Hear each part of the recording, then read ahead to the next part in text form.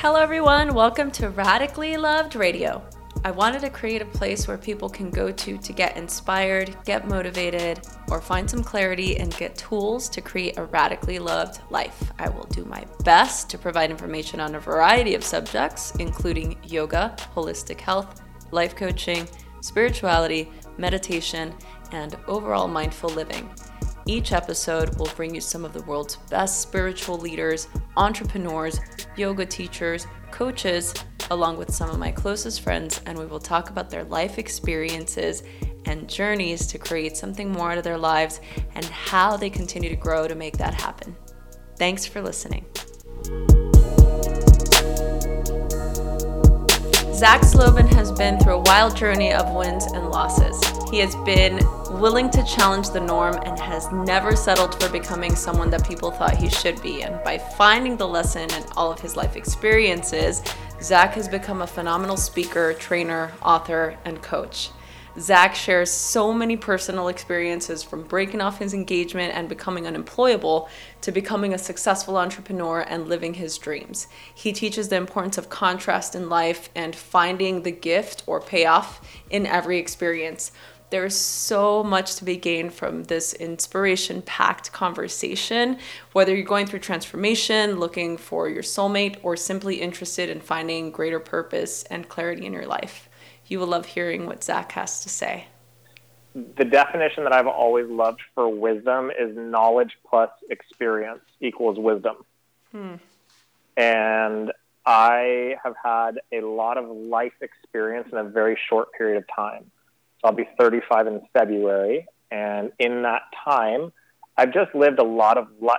I've experienced multiple divorces in my family. I've had a number of people close to me pass away. I've had the trials and tribulations of being an entrepreneur. I've swim, I've sunk, I've flowed, and I've burned, And so I've had a lot of experiences, and I've learned a lot along the way. And with that, I've always also been a seeker. I've been seeking and asking questions since I was like 10 years old. And so I just think that when you ask how I become this pool, I don't know that I'm a pool of anything or that I have access to anything different than anybody else. I've just been willing to ask uncomfortable questions of myself and of the world for a very, very long time. And I think that's allowed me to kind of have a different lens on the microscope through which I view my world. Well, and you are, a very inspiring speaker and a teacher. You're also a coach. So having that experience or having those life experiences, what made you decide to lead the path that you're on now? And maybe just for the listeners that don't know, tell us a little bit about what your current path is. Sure. So I don't know. I feel like I've been led to this path more than I've led this path, if that makes any sense whatsoever. I kind of look back on my life and kind of all the things that I've experienced, and it's just been a very clear, of course, this is what I'm doing with my life. And most people that know me and knew me and have seen me kind of through some of the peaks and valleys, if you will, they kind of say things along the lines, well, of course, this is what you're doing for a living now. Of course, this is how you're living your life now. It all kind of adds up, doesn't it? And I think it does. I think that a lot of what brought me to where I am today was that I was always willing to challenge the norm, and I was never willing to settle for what people thought I should be or who I thought I should be. And that's a big part of why I do what I do, is that I'm really clear that the rules that society abides by are rules that are really all just make-believe. I think life is a game. And I think that we are the judge, the jury, and the prosecution in our own lives. And so whatever kind of freedom we want to grant ourselves is entirely up to us. And I think that I've come to that perspective just by living life both ways. I grew up in a really good family, a divorced family, but a good family nonetheless. And I was an aspiring athlete growing up, and I hurt my back in college. And when I hurt my back, I really didn't know who I was or what I was supposed to do with my life. And at the same time, I was studying philosophy, so I was being introduced to things like metaphysics and existentialism and all these big questions about who are we and why do we exist and all that good stuff. And so my mind just started to open up a little bit to the world of what we know as transformation. At the time, I didn't know what it was. I was just trying to pass my college courses, and I thought it was interesting. But when I graduated college, I kind of succumbed to the normal societal pressures and expectations of my parents. They said, you got to get a good job, and you've got to have a salary, and you've got to have something safe. And so I tried that for a little while. I worked in the world of professional sports for a little bit. I was in sales and things like that. And I only lasted like 7 months, which is the longest I've ever actually held a job. I'm probably the worst employee in the history of employment. Oh, no. I'm just psychologically unemployable. I just don't like told what to do.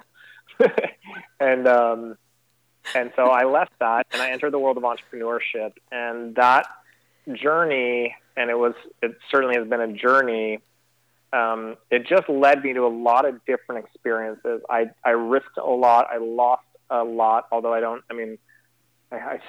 struggle with language like lost because I really gained so much from those experiences, I've spent times having great success. I've had times where I was in such a deep depression that all I would do to cope was smoke a ton of weed, and by Thursday night, by the time I got off doing whatever I was doing, my friends and I would have a baggie of cocaine, and that was what we did for the weekend, because that's what I used to cope.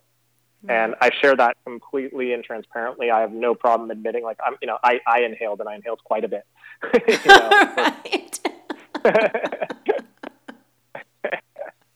And I have no shame and no regret about it whatsoever. I just don't, Yeah. But I very quickly realized that wasn't the life I wanted to live either. And I was really blessed to have some mentors who saw something in me at a time in my life where I saw very little in myself. And they took me under their wings, and they brought me into the world of real estate investing and the world of direct sales. And they really taught me a lot, and they really started to empower me to own who I am in a way that I'd never been empowered to do before.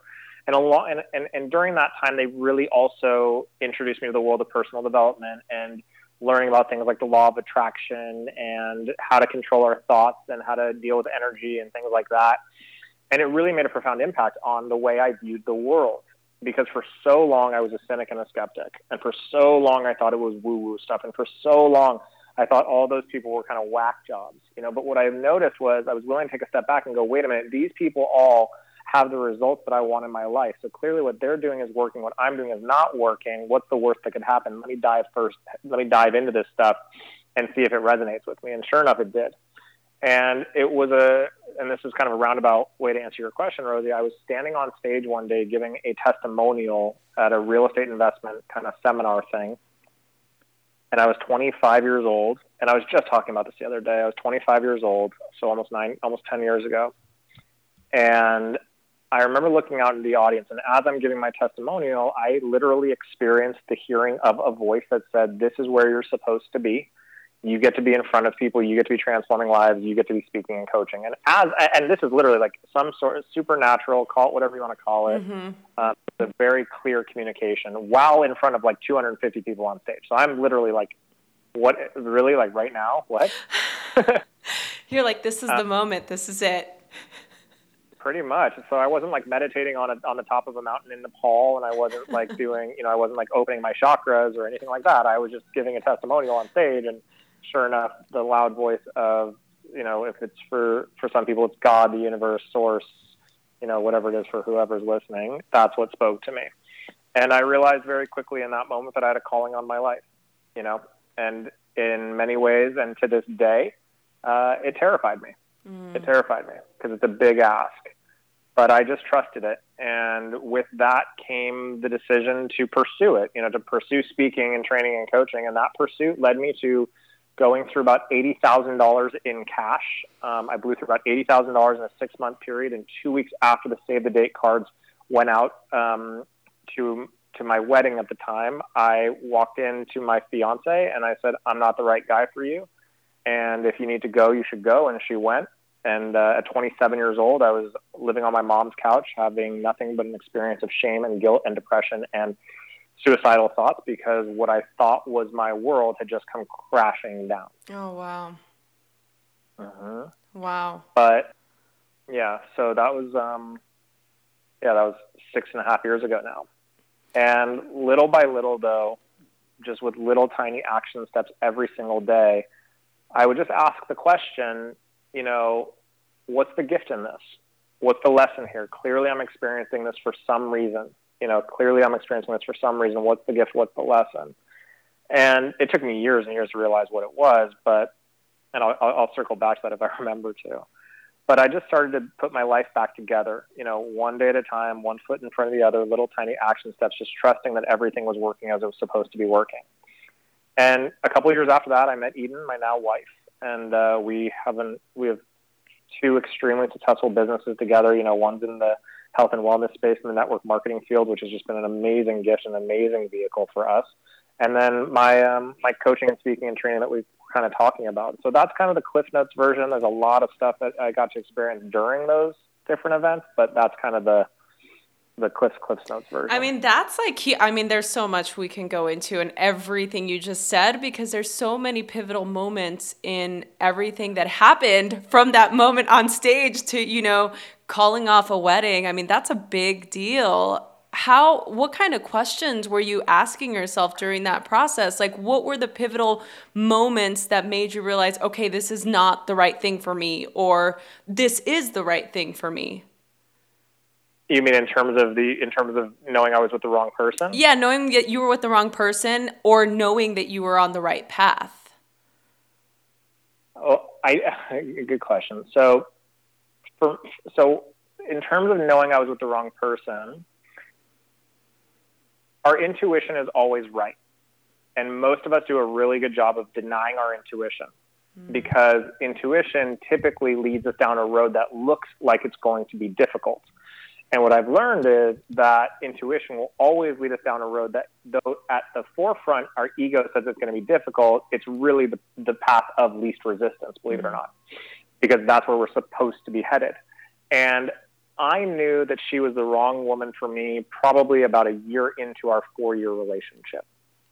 But I grew comfortable and I grew stagnant, and I swept a lot of the red flags underneath the rug, which so many people do.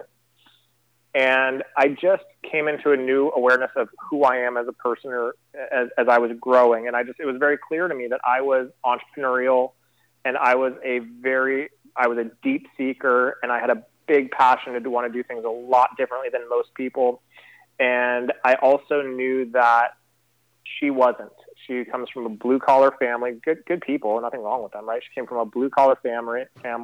She wanted security. She was accustomed to living paycheck to paycheck. She wanted to have benefits and all those things. Mm-hmm. And she would rag me a little bit and say things after, certain ventures would fail and things like that. She'd say things like, you need to get a job. This isn't the way that we're supposed to live. Like, you got to get out of fantasy land. My parents were right about you. You're just a big dreamer. And so I just started to look at those things. I'll never forget. One day I literally said to her, I said, I'd rather die than live a life that you or anyone else thinks I should live. Mm. And so it was the combination of two things. It was finally surrendering to my intuition and knowing that she wasn't right for me, but also having the awareness and honoring her to know that I also wasn't right for her. And that it wasn't fair of me to keep her. It was selfish. It was selfish of me to keep her. And so I let her go. In talking of self-transformation, so I believe that self-transformation requires valuing more light rather than crying over the darkness. And just in your rhetoric and speaking to you and knowing you, I feel that you feel the same way that I do in regard to that. So what is the difference between transformation and self-improvement? That's a great question. Transformation is cellular. Okay. Transformation is cellular. And transformation is something that there is no going back, right? Mm-hmm. When your cells literally transform and breed new cells, your body will never be the same as it was once before. And so transformation at the spiritual level, in my opinion, works the exact same way. Now, self-improvement is I'd say the gateway to transformation. But transformation is experiential. Transformation is a knowing. Transformation is a deep-seated certainty. Transformation is that clarity that you referred to earlier. with me, right? Yeah. There's no, to me, when somebody's experienced true transformation, there's no discussing it. There's no debating it. It's unwavering in its faith, and there's a complete trust and a complete serenity in knowing who I am and where I'm going, as opposed to kind of making these little kind of improvements. Maybe I go to a seminar, but then my habits are still the same as they were a week before, or I go to a couple of seminars, I read a couple of books, I listen to some great podcasts, but for whatever reason, I'm still sabotaging. I'm still sabotaging in a variety of ways, or I still beat myself up every single day. So I also think that the difference between self-improvement and transformation is self-improvement feels like something that people kind of just do, which is great, but transformation is a decision that's made. As opposed to self-improvement that potentially is temporary. Self-improvement to me, and it's great, again, like I think maybe, I think if we're talking, I think some people might listen to this go, well, we're just talking about semantics, and I don't know that we are, right? But self-improvement is the idea of improving. Transformation is radically changing. Oh, yeah. It's like before and after, right? If I like one of our businesses is in the health and wellness space. So like my friend Stephanie Navasu, right? My friend Stephanie, who has released, she released 106 pounds and 155 inches with us in like a 11-month period of time. So if I look at her when she weighed over 200 pounds on the left, and now I look at her, 106 pounds later on the right, that's transformation. That's transformation. Now, if we took a picture of her the day after she first started, right, and she reported back that, hey, the picture on my left and my picture on the right, they look exactly the same, but day two, I ate completely healthy, I followed our system, and I made good choices, that's improvement. But the transformation is the overall kind of body of work, if you will. Yeah. I was a pack and a half a day smoker for like 5 years. Pack and a half a day for 5 years. And a couple of times I tried to quit, right? I tried to quit. And I tried all the different quitting techniques. I tried the patch. I tried smoking 1,000 cigarettes. Literally, I smoked a carton of cigarettes over the course of a weekend. And I tried to quit. And for both of those different times that I tried, I quit for about 9 months. That's an improvement. That's an improvement, right? 9 months of no smoking is an improvement over smoking. Right. However, it wasn't until I made the decision that cigarettes no longer served me and that I was more interested in breathing clean air and feeling healthy and treating my body well that I actually let go of the idea of cigarettes. No tricks, no techniques. I just made the decision to let go of something that no longer served me because I was more interested in something that did serve me. And that was, I don't know how many years ago. And now the idea of me even being a smoker is just crazy to me. That's transformation. That's the difference. And how did you manage it? Like how long did it take you to quit? Were you like, oh, you'd quit and you'd go back, or it was like cold turkey? No, so in the two times that it was like in the two times where I lasted about 9 months, is that what you mean? Yeah. Yeah. So I did the exact same thing both times. I bought a carton of cigarettes on a Saturday, and I smoked every single cigarette in the carton until by the time Sunday night came around. So the idea being I would be so disgusted by smoking so many cigarettes in such a short period of time that I'd never want to smoke again. That didn't work out so well. How important is it to have the support of your peers or your family or your friends or the people that you surround yourself with? I ask because just going back to what you said about your ex and not being supportive about the changes you wanted to make or the career path you wanted to take, how important is it to have the support of the people around you? I think that, we've heard that you're the sum of the 5 people that you spend the most amount of time with. And I think there's a lot to be said about who we surround ourselves with as individuals. But if you're listening and this is a period of transformation, if you're ready for a radical transformation in your life and you're really looking to change things, having people that support you is a luxury. It's not a necessity. It's a luxury. It's a benefit. It's really nice. It's really nice that people are cheering you on and they're uplifting you and they're supporting you and all that. That's a really nice thing. But ultimately, Ultimately, whether you have a group of people that are non-supportive, or you have a group of people that are supportive, ultimately, our life is our choice. Our life is our choice. I'll go back to the food example, right? For someone that's trying to, get healthy physically. The food example. So I could be surrounded by this amazing group of people who are telling me I can do it, I can get healthy, I can lose weight, I can feel good all the time, I can do it, blah, blah, blah, blah, right? But no matter how positive they are, no matter how optimistic they are, no matter how much they hold me accountable, ultimately, unless they are tying me down to a chair and force feeding me what I'm supposed to eat, what goes in my mouth is my choice. I'm in complete control of it. And it's the same thing with our minds. It's the same thing with our energy. Ultimately, no matter how great a support system I have, that's really just a luxury. So I want a great support system, but what I found is oftentimes we'll attract a better support system. We'll attract more like-minded people. The more that we're willing to realize that everything outside of us is irrelevant to what we create inside of us. It's just irrelevant. It's just a luxury. It's nice. It helps, but ultimately we're the driver of the vehicle. Yeah. And that goes the same for people with the same type of thought pattern, correct? Anything. I think it applies to anything. Again, and you got it. Yeah, maybe you have to work. So if you're listening to this and you live in a city where it's low income and you don't have access to a ton of resources, and the people that you surround yourself with are committed to a life of being destitute and poor and whatever, and that's their mindset, you might get to work a little bit harder than someone that's not in that environment. And it's really up to you, because there's so many examples of people that are born into wealth, for example, born into a cush life, who end up as crackheads and in jail. Yeah. Right. So our environments to a degree absolutely have an effect on us. But you look at Les Brown, right? Les Brown, who was born, on his mother's floor while she was cleaning homes. He would go, I don't know if you know his story, but he'd go to this mansion that his mom used to clean. And the father of that home, the man of that house, gave his son some books and tapes that were all personal development based. Mm-hmm. And the son just threw them out, didn't want them. And Les said, I'll read them.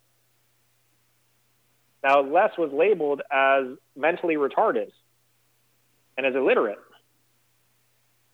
But he just kept feeding his mind and feeding his mind and feeding his mind and feeding his mind. And now Les is one of the greatest motivational speakers of our time. So I think environment's nice. I do. But again, ultimately, our life is our choice. Our thoughts are our choice. Our responses are our choice. Our reactions are our choice. And how we perceive the world, the lens that we look through it, the lens through which we look at things, I think is completely up to us.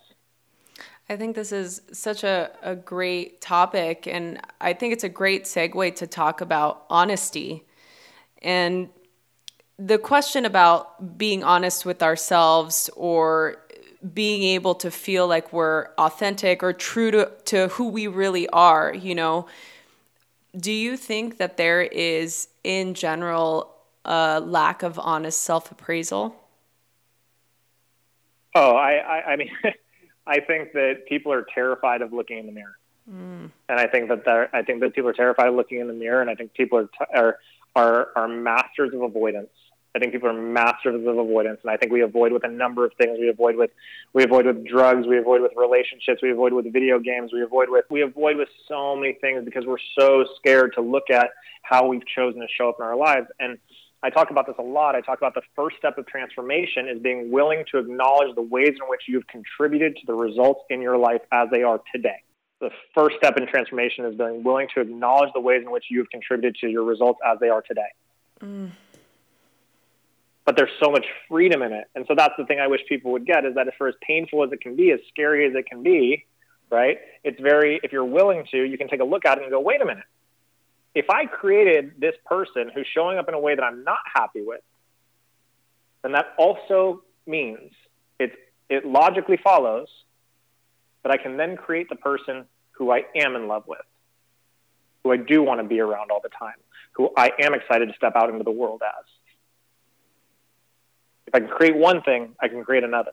It's difficult for people to look in the mirror, like you said. right? It's hard for them to look at the totality of decisions they've made in their lives to bring them to where they are in this moment, equating unhappiness. Yes? So how does somebody in that spot that they are in fear of looking at their own decision making and they want to change, but they're having a hard time reconciling the decisions that they've made to get them to where they are? Does that make sense? Okay. Yeah, got it. Okay. Got it. So the first thing is being willing to give yourself grace. I think grace is such a misunderstood and so very nominally used skill, quite frankly. I think that it's important to be ruthlessly honest, but with compassion. And I think that's with ourselves and with other people, quite frankly. Right? So I got to be ruthlessly honest with myself with compassion. I've got to be willing to be ruthlessly honest with compassion. And so what does compassion look like? Compassion looks like, okay, so I've been a bad dad, I've been a bad mom, I've been a bad sister, I've been a bad lover, I've done this, I've done that, I've done this, I've done that, and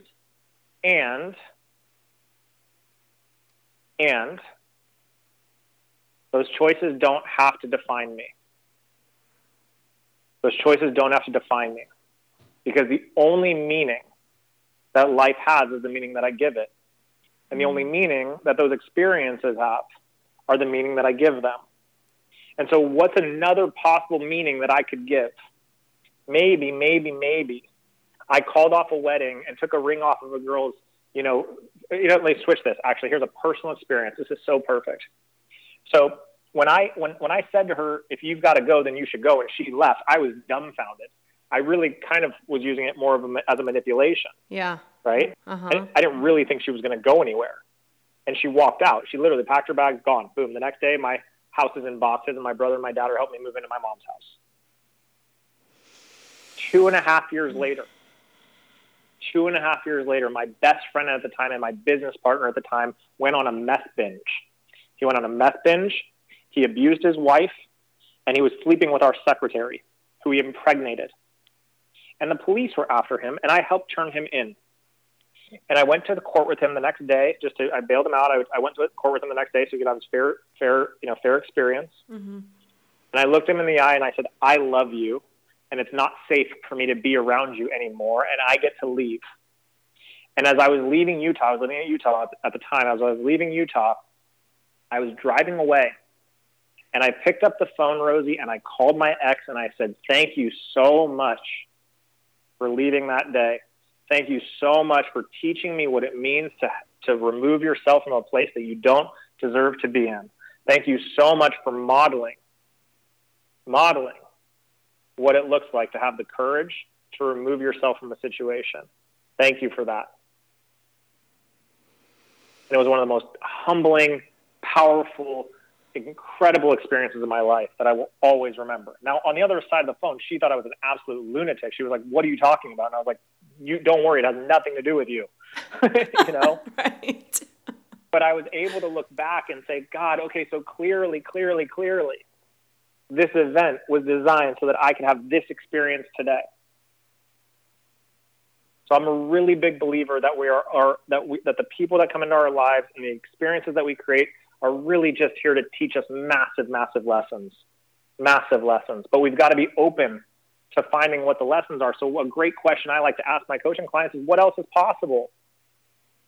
What else is possible? What might be the gift in this? What might be the lesson in that experience? What might you have learned from it? What else is possible? And then they'll start to open. What's possible that I was learning compassion. It's possible that I was learning it was possible that I was learning contrast. Now, this is a big one.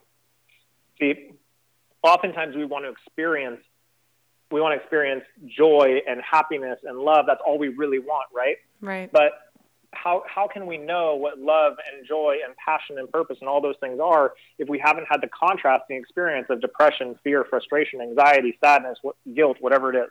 Yeah. We wouldn't know it if we didn't know anything different. And so I just want to invite people to start asking the questions of like, what else is possible? Yeah. What might have been made available to me in that moment, in that experience? Does that answer your question? Does it answer my yes? In a very no, it totally does. In a very beautiful, experiential, articulate way. Yes, thank you. I yes. Okay, cool. It does. And just to kind of,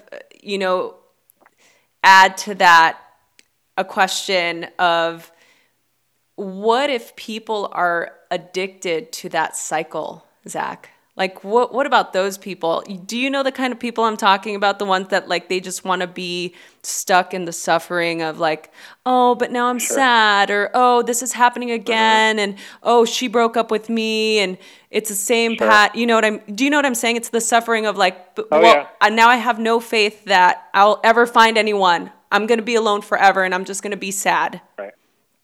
So the question I like to ask people is, what's the payoff?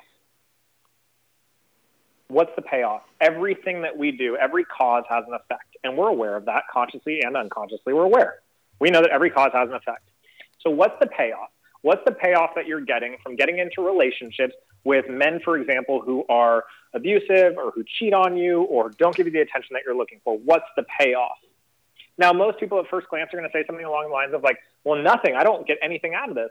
But of course you do. Because if you didn't, you wouldn't keep repeating it over and over and over again. So now we've got to explore what's the payoff. And oftentimes what I found, Rosie, is that the payoff, and I did this once, I used to do this, right, in some ways. The payoff, typically speaking, is we're trying to find evidence that we are not worthy or that we are not lovable. That's the payoff. The payoff is so our ego can be right. I told you you're not worthy. See, when your daddy called you fat when you were 6 years old and you made it mean that you're not lovable, I knew he was right. So we seek payoffs. So part of me, when I blew through all that money and I called off the wedding, is I was really interested in knowing, am I lovable? Am I lovable if I don't have any money and if I don't have any social status? Am I still lovable? That's how committed I was to the payoff of finding out if I was lovable, is I literally sabotaged and bankrupted my entire life.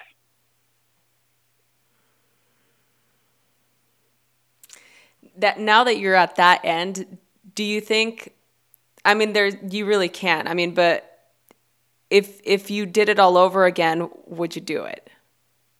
Same way. I wouldn't even hesitate. I'd do it all again. Same way. Same way. It's like Steve Jobs says, right? Steve Jobs says we can only connect the dots looking back. Yeah, that's true. I would do it all again. Because, one of the first questions you asked me earlier was, how did I get to where I am? Yeah. Because of all those choices. And what a miracle. There are a lot of people that if they were betting on my life and the way it was going to turn out 6 or 7 years ago, which isn't that long in the grand scheme of things, they would not have put their money on me being where I am today. That's for sure. Yeah. If you had to place bets on me when I was living on my mom's couch and I was scraping for change so I could buy cigarettes because it was easier to, it was cheaper to buy cigarettes than it was to buy food, and it would keep my appetite suppressed longer. And if they were to place a bet and say, okay, you have two bets in 7 years, Zach is either going to be 34, financially free, married to his soulmate, living on purpose, writing books, speaking in front of thousands of people, living his dreams, right? Or he's going to be working a dead-end job, probably messing around with drugs still, gambling, drinking, smoking, the whole deal. Which bet would you take? Most people would take the latter. They bet on me being, just a waste of potential. Yeah. So absolutely I would do it again in a heartbeat. And it's also, I think one of the best definitions of insanity I've ever heard. We know the Albert Einstein, right? Right. The definition of insanity is doing the same thing over and over and expecting different results. Right. Right. But there's a different one that I love, which is insanity is not accepting reality.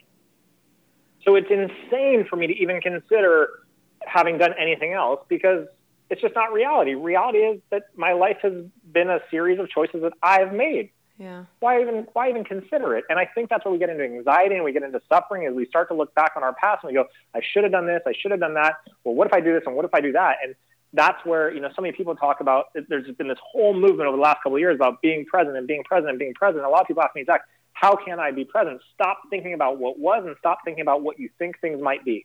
Mm-hmm. And just love what is.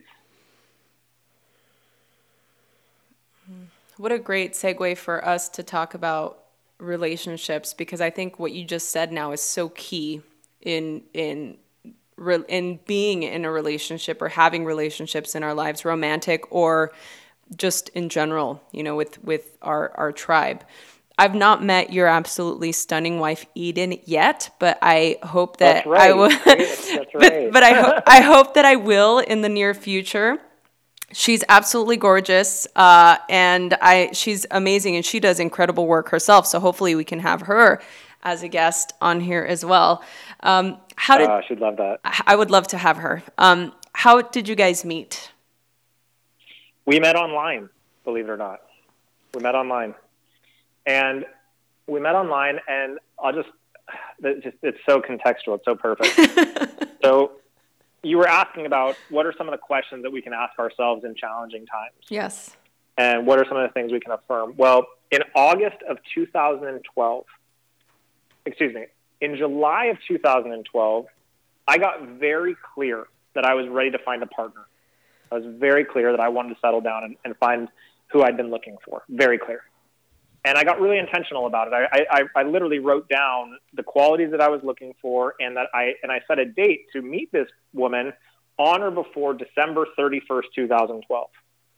Now, in August of 2012, my mom was hospitalized with a very rare bacteria that swelled her throat shut, and she was in the ICU for 17 days, and we thought she was going to die. And while she was in there, I just kept asking the question, what's the gift in this? Something incredible must be right around the corner for me to be experiencing yet another challenge. What is waiting for me? Something incredible must be just around the corner. Something so incredible, something so massive that I can't even explain it must be right around the corner. What is the gift in this experience? If she's going to die, then there must be something so phenomenal. And even if she lives, just for me to experience this pain and what I'm experiencing watching my mom fight for her life, some gift must be right around the corner. And Rosie, on November 15th, Eden and I went out on our first date, and I walked to pick her up at her house because literally she lived right around the corner. Stop it. No joke. Around the corner from where you lived? Physically around the corner.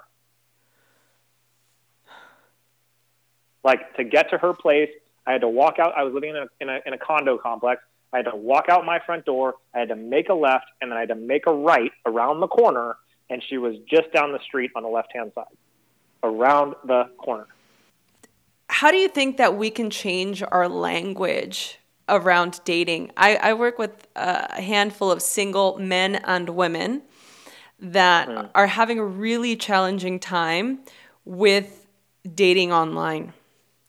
What kind of advice would you give to people out there who, let me reframe this, because I'll give you an example. How about that? Let's work off an example. I have a client that is, she's ready to find her soulmate. She's ready to find her soulmate. And she's, I would say in air quotes, done all the work, right? All the self-inquiry and, learning about her own patterns and, what her role has been in the relationships that haven't worked out, okay? So now she's trying to find her partner. And at the beginning, it was a matter of semantics on her profile, okay? So she kept going out on these dates, and they just, it was either a one-night stand, or they wouldn't work out, or she kept settling. So, and not happy, right? So then she changed the language on her profile and found that she was attracting a different caliber of man that was more along, the lines of what she was looking for.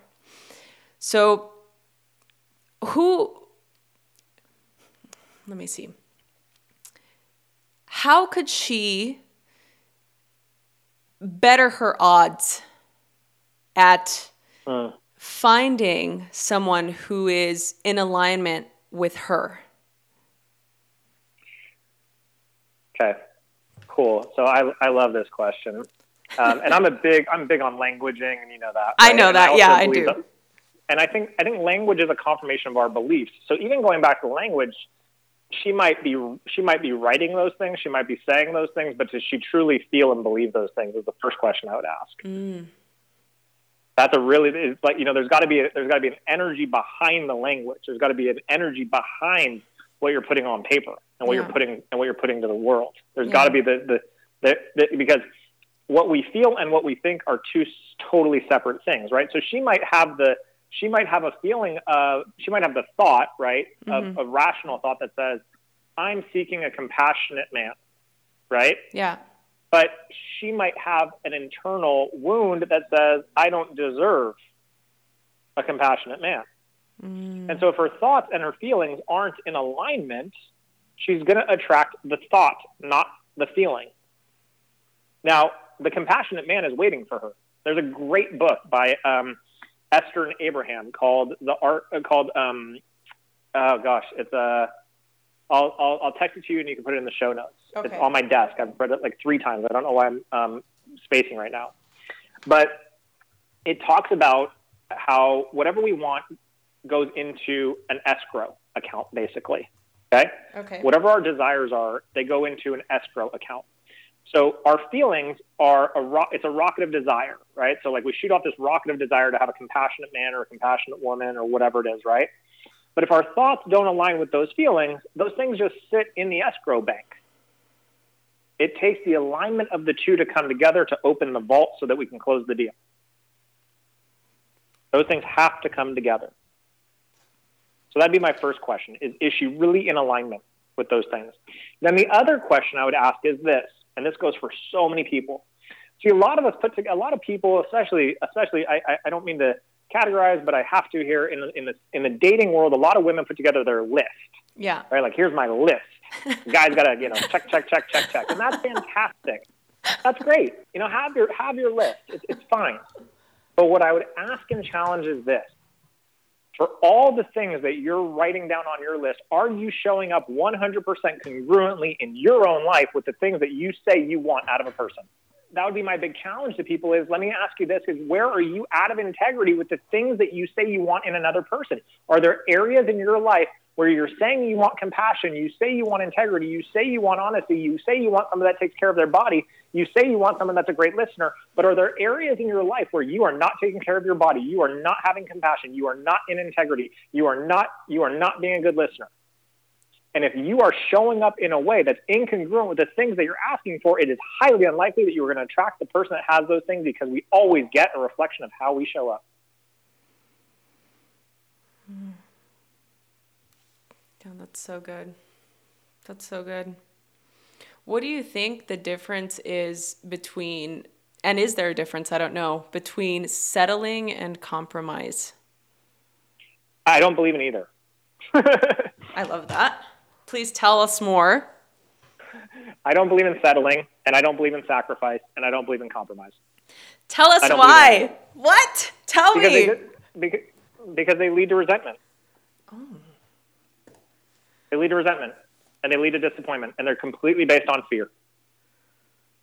If I settle for something, just think about the word sacrifice. Yeah. I have to give something up in order to have something else.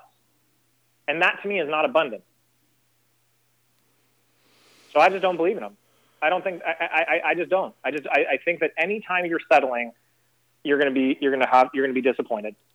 And anytime you sacrifice, it will always lead to resentment. Always. In fact, on my website, like there's a couple of, a bunch of complimentary videos, and one of them I literally talk about how to never settle. And I think that settling, quite frankly, is one of the things that keeps us out of feeling in control of our lives. So I'm non-negotiable. I won't settle. I won't settle with where I live. I won't settle with who I surround myself with. I won't settle for what I'm willing to put into my body. I won't settle for what is said to me. I'm unwilling. And I believe in a world of both. So when it comes to compromise, it's great. How can you have this and I can have this? What's really true for both of us? Yeah. How can we come into alignment? But anytime I'm compromising, anytime I'm sacrificing, anytime I'm settling, I'm coming from a space of fear because I'm worried that you are going to judge me or not approve of me, or I'm going to disappoint you, or I'm going to feel guilty. And that is not a life that I'm anywhere close to interested in living anymore.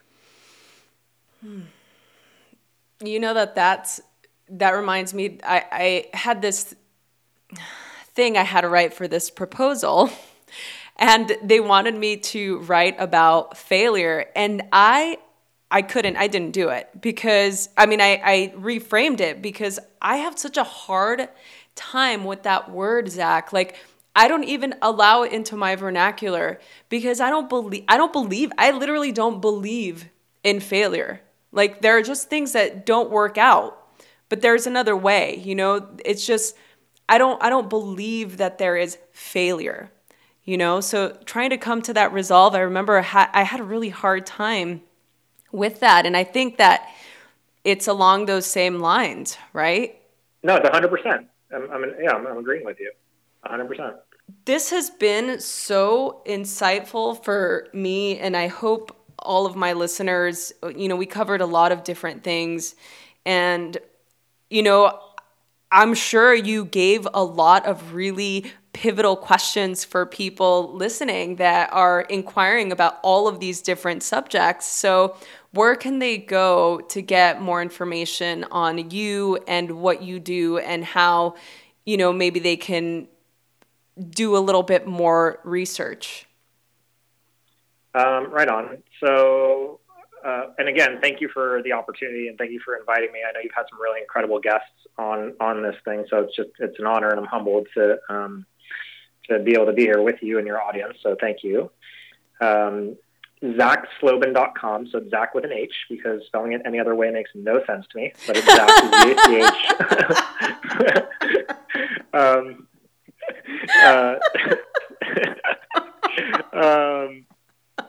sorry. No offense to the Zachs with the K's out there, but yes. No, none.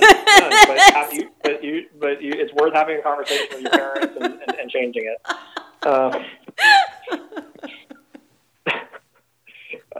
So ZachSlobin.com, and then that's my website. And then I do a lot on Facebook and Facebook Live. I do quite often. So that's just facebook.com/ZachSlobin. And Slobin is S like Sam, L like Larry, O, B like boy, I, N like Nancy. Okay, great. And we'll attach all of those links on the show notes, including a recap of the things that we talked about. One thing I wanted to talk to you as well, can we talk about your mom for a little bit and tell us about what kind of work she's doing out there? I just saw something and clicked on it, and I really want you to share it with our audience. Can you tell us, please? That's so special of you. I'm gonna call her and tell her about that, and she's gonna get so excited. So my mom's a very, very, very successful psychotherapist in Los Angeles. She runs a huge practice, and she has for like 35 years. And about actually when she really right a little bit before the time that she got sick that I'd referenced, she'd started painting just as an outlet for herself. And it just turned out that she was just a very good self-taught artist. And she's just been painting for the last, I'd say, maybe 6 or 7, maybe 8 years now. Mm-hmm. And all of her friends and all of us were always like, Mom, you should sell your paintings. You should sell your paintings. They're amazing. They're amazing. And she had friends that would offer to buy them. And she just, like so many people, just doubted how good it really was. She just, everyone would give her this amazing praise and this amazing feedback, but we're always our own worst critic and our own worst enemy in so many ways. And she really struggled with it. And finally, what you're referring to that you saw me post is she finally put up a website, which she's so excited about because she's not really techie. And she's like, I have a website, you know? So it's CandiceSlobin.com, Candice Slobin.com. And it's amazing. Her work is really special. My wife and I have two of her pieces in our home and are kind of commissioning her to make more. And but thank you for asking. That's a really cool thing. I'm gonna tell her. She's like, oh my God. Yeah, no, it's really, I mean, I loved it. And I saw her picture and I'm like, oh my God, I love her. Like, she looks so great and like classy. And this is really exciting. And obviously I knew that she was your mom. So I thought that it was amazing. And I'd love for our listeners to go on her website and check out her art, you know, because it might speak to somebody. And, you know, I think it's great to spread the art world and to spread love and art and all of those things. So yeah, I'm really excited. Much. Thank you. Yeah. So, Very cool. I guess that's it. So obviously I'm going to edit it so that all the pauses and stuff are out, but okay. In wrapping up, Zach, I can talk to you all day. And I was actually really grateful to spend that entire weekend with you and with Chris Harder and Rob and Brad and Rob's wife. Like, everyone was so great. So thank you for that. You know, I feel like you guys adopted me as part of your guys' tribe, and I really enjoyed my time with all of you, and I'm really grateful. One of the last things that I want to ask you before we wrap is, what do you radically love? I love the power